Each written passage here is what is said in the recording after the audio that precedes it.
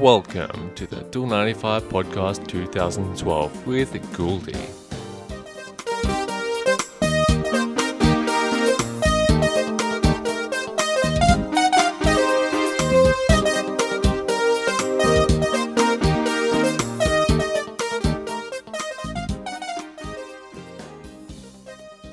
Today's topic is the Roland TriCapture UA33. Now, first of all, this is a USB audio interface, which allows users to capture audio to their computer from an analog device, such as like a microphone or their iPod, through the audio like the headphone jack, and their guitar if they play guitar or something like that. So yeah, it's in which I speak of, those are three different things. And that's what, from the name, is TriCapture. So, it has three inputs. The first one is the microphone port. Now, this input allows you to plug in your microphone through an XLR interface jack. And saying this, it also supports condenser microphones, which means there is a phantom power button, 48 volts. So you can connect up your condenser microphones like I have here and I'm speaking into. I'm actually recording on the device itself, and as you heard to start with, my iPhone was plugged into the auxiliary jack, which is input number 3. Okay, now that is two of the inputs I've been using today. The second input is the guitar jack. Now there's something a bit different about the guitar jack, as it, besides having the dial for the volume control, it has the high Z button, which actually means kind of to increase the gain. So if you plug a guitar in, you got to press that button. If it's just something else that's pretty much powered device or something, you don't need to press that. It will just make it extremely loud unnecessarily. Now this device has a couple LED indicators on it. So first of all, each of the input panels have signal and peak indicators. The signal is pretty much just meaning if it lights up when there's a signal received, otherwise it just does a flat line and doesn't send anything to the recorder or the headset or whatever, because there is also a headphone jack at the back. Then there's the peak one, which, as you can see on most mixers, this is on there to tell you that the volume is exceedingly high and will clip the sound. So when it clips, you'll get a bit of a distortion, which on digital recorders, it's not the best thing to get. So you've got to try and avoid that. And then it goes red on the peak thing. Okay, now this device has recording modes. So there is a button for this next to the input 3 auxiliary. So next to these, there is the mic/guitar. Then the next record mode is all inputs. The final one is loop back. Okay, now loop back means it will also record what the computer sends to it. Now, one of the main features of this device is on the back of it. It has the frequency choices. So in order to send through the USB, you must select a frequency. By default, it's set to 44.1 kilohertz. But that isn't the only one there, like most devices that you see for home. It actually has 44.1 kilohertz and 48 kilohertz and 96 kilohertz. Now, just saying that, only two of them support full duplex on the ASIO mode on the computer.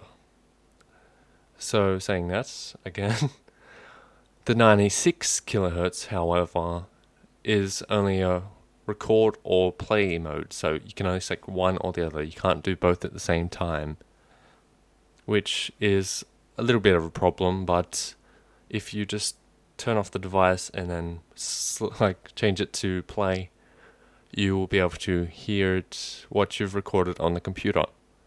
You can't do it immediately. Now, after seeing that, that is on the back it's a little tiny switch that you probably can't change with your finger, but you can with a little screwdriver or a compass or a needle or something. Kind of like the ones you would find on a robotic device. Okay, moving on. The buttons next to these record modes on the top of the device is output mute and input monitor. Now these are both to do with outputting from the jacks on the back of it, which the jacks on the back of it are left, right outputs, just a normal TRS jack, and phones jack. So that will probably mute those ones, but it will not mute the computer signal. Under that is input monitor. You can turn that off, and the headphones you won't be able to hear anything. And speaking of that, right next to it is the phone's dial, so you can choose the volume of the headphones plugged in at the back. Above that is a couple LED indicators, which indicate the volume of the device that is being recorded, or just being inputted in general. Okay, now looking at the back, or the back side of it, the inputs are at the start, which is the microphone, then the guitar, then the auxiliary, then the output start, or input and output for the USB, because that's the next one. Then it is just the outputs on the like the remaining ones, so just output and phones. So it's quite good, but this device is actually pretty good in regards to recording at 96 kilohertz. It's actually like a really clear sound you're getting on there, as compared to my old, well, it's not that old, but it's a Yamaha mixer that records at 44.1 kilohertz at 16 bits. Yeah. And this device is a maximum of 24 bits, 96 kilohertz, which compared to the Yamaha, it's a huge improvement, I must say. Well, yeah, but that's just the pro of this. Now, if you must think there would have to be a cons, there actually is, and it is quite annoying for me, but there is a problem with the driver I've been having on this device. It's that it just won't let me use it at all on the computer. You can't hear anything coming out. But I figured out if I just keep reinstalling the driver, it will work. Or so it seems right now. I think I've got to a conclusion of how I could possibly fix this. So if you're new and you haven't actually dealt with one of these, this is probably not the best starting device, seeing how that is the con. But in regards to price, this is, I bought it on sale. It was about the same price as the Yamaha Audiogram 3. But comparably, they're actually both alright, but this one is better at recording quality.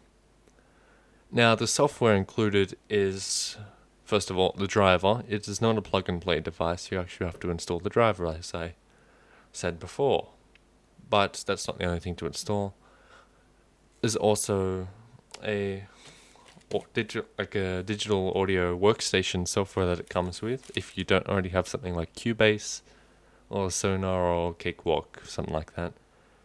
Speaking of that, Cakewalk is included with Sonar LE, which I think means Light Edition.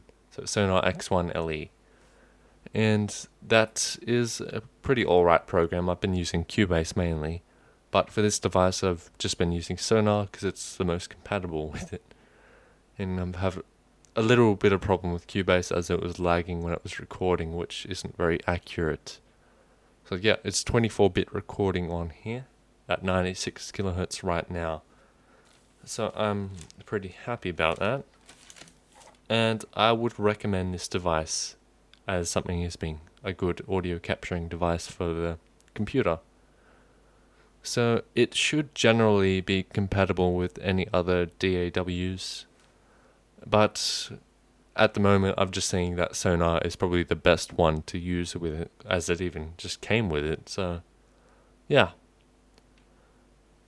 Well, I guess that might be all for now. So that's pretty much all you need to know about this. This is a pretty good product, so I would recommend it. Thank you everyone for listening. I am Gouldy, and that's been the Door 95 podcast. Thanks everyone.